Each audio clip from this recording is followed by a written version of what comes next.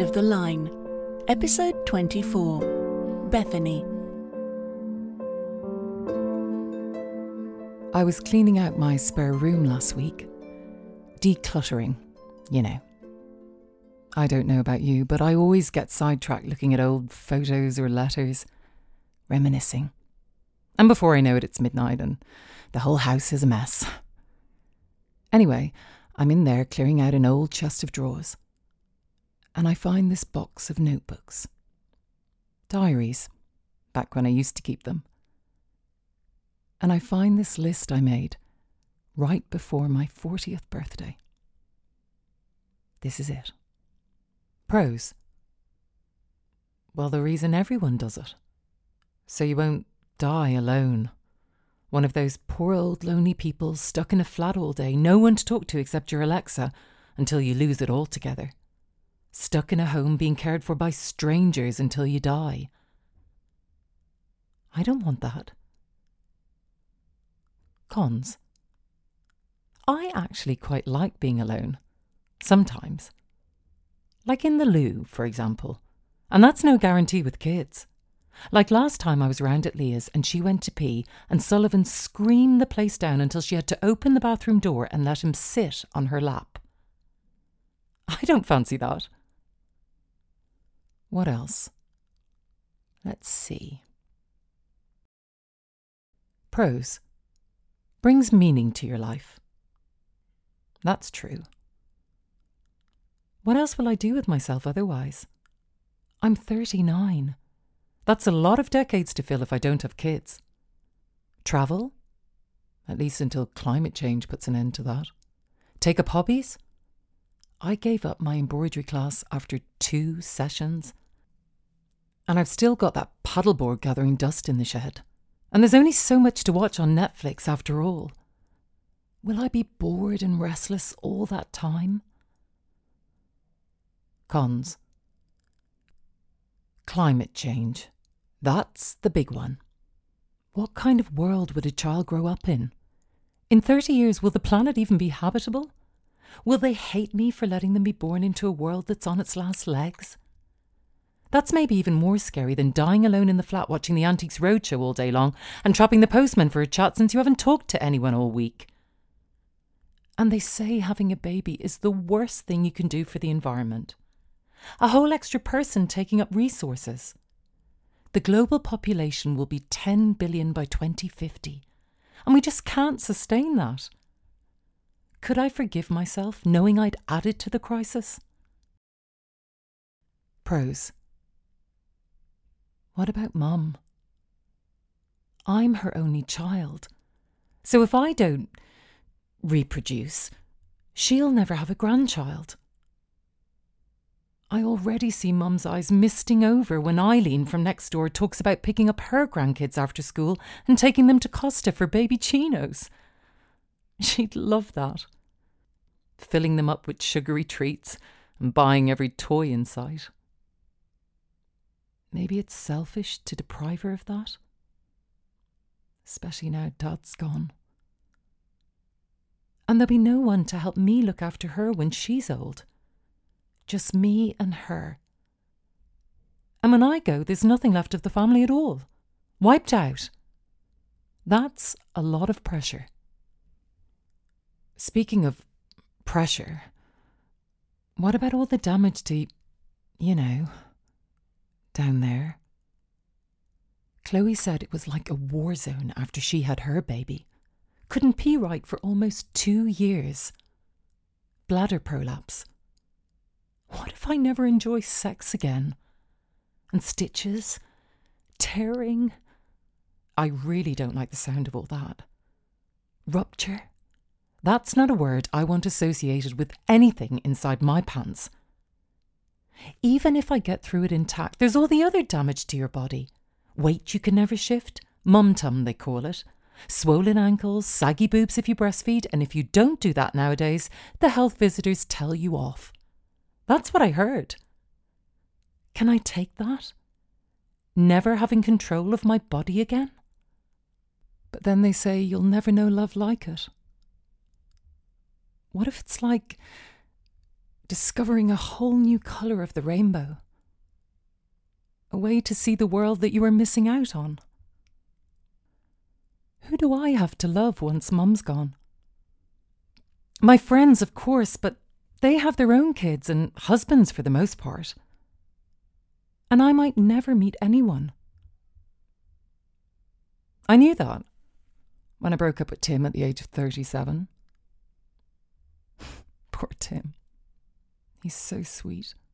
But honestly, I couldn't imagine him ever changing a nappy or getting up to do a night feed. And it's not like he was ever going to make any money with his coffee cart startup. So if I never meet another guy, should I have a baby for someone to love? To keep me company? That just seems like a selfish reason. As well as the potential crotch apocalypse, what about baby brain? That's a real thing, isn't it? Look at Liz. She used to be able to get the countdown conundrum in 10 seconds. And last time I saw her, she could barely follow the plot of Doctors. It's the endless Peppa Pig marathons. They'll literally watch the same episode 10 times in a row. That's got to rot your brain. And the mindless bedtime stories and never being able to read a paper or watch the news or even get through a Netflix drama. What would I talk to people about? I don't want to be one of those women who used to be smart and interesting and now just talks to you about potty training when you're trying to eat a Pret chocolate pudding too. They are cute though, aren't they? The little buggers. Those big eyes and soft heads and the way the little fingers curl around yours. The cute noises they make when they aren't screaming their heads off. We're programmed to find little soft creatures with big eyes, totally adorable. To want to protect them and cuddle them.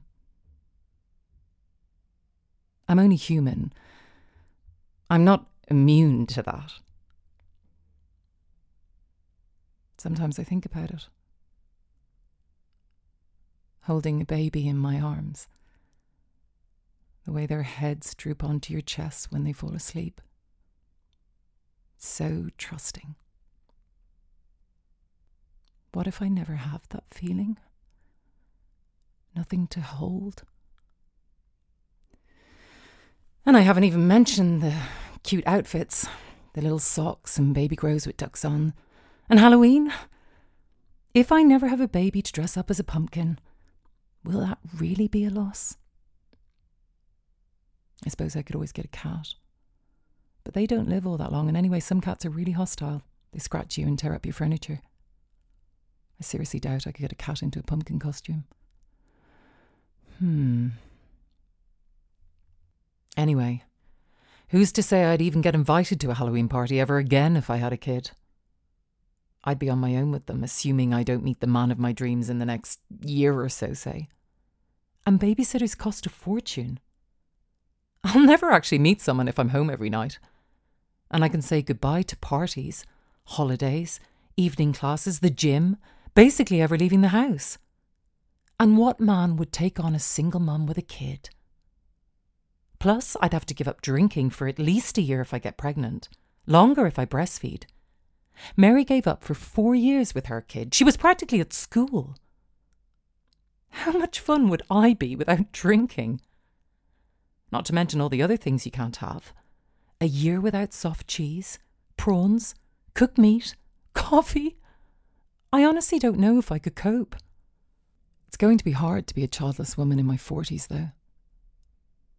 Everyone feeling so sorry for you. Not included in outings and holidays. Left out of conversations about kids. Gradually not invited to things anymore. At least if you have kids, you're accepted by society. You're seen as having value. I can't bear to be seen as a useless old woman on the scrap heap, dried up, while men my age just go on being virile and pulling 20-somethings. It's not fair. At least if you have kids, you're part of the conversation about the future. I do worry about work, though. When Susanna had her twins, she tried coming back, but it was just impossible. She kept having to leave early, and she had vomit all down the back of her suit in the big presentation that time. Everyone moaned behind her back about picking up the slack, and eventually she resigned. I haven't seen her in years, in fact. I don't want that to be me. My career is so important to me. I can't give it all up now. And the vomit down your clothes, don't fancy that either. Or the nappies, oh God. Or the constant screaming and snot. Really, when you sit down to actually think about it, you realise there are hundreds of reasons to never do it. It's not remotely rational, is it? But it isn't about thinking. It's about that little voice inside that says, I need this. I need to hold a child in my arms, breathe in their smell, hear them call me mummy, watch them grow, leave a legacy in them. Oh God, it's impossible to try and decide this way. Maybe I'll see how I feel in 6 months. It's funny how things work out, isn't it? I did leave the decision 6 months. Then 6 months more. Then a year. Then another year. Somehow the years went by and I never did decide I had to do it. So here I am. The decision made itself in the end. And I'm happy. I'm in a relationship with a lovely man whose kids are grown up. I have lots of friends.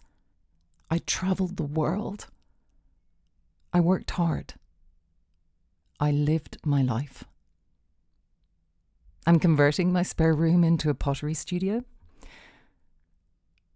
Sometimes I wish I could go back and talk to myself then, trying so hard to decide, and say it's okay. You don't have to decide anything. You can just be and see what makes you happy. Look, everything will work out just fine in the end. You say this is the end of the line. Didn't you know? Bethany was played by Lorraine Horgan. The episode was written by Claire McGowan and directed by Mark Heywood. Casting by Sydney Aldridge. Production support by Lynn McConway. Music by Daisy Tute and Kerry Ann from the Herd Collective. The episode was recorded at the Artist's Home Studio and edited by Mitchell Harris. The End of the Line is an Ink Jockey production. But this is not the end of my line. Didn't you know that I'm the one with the time? It's not the end of the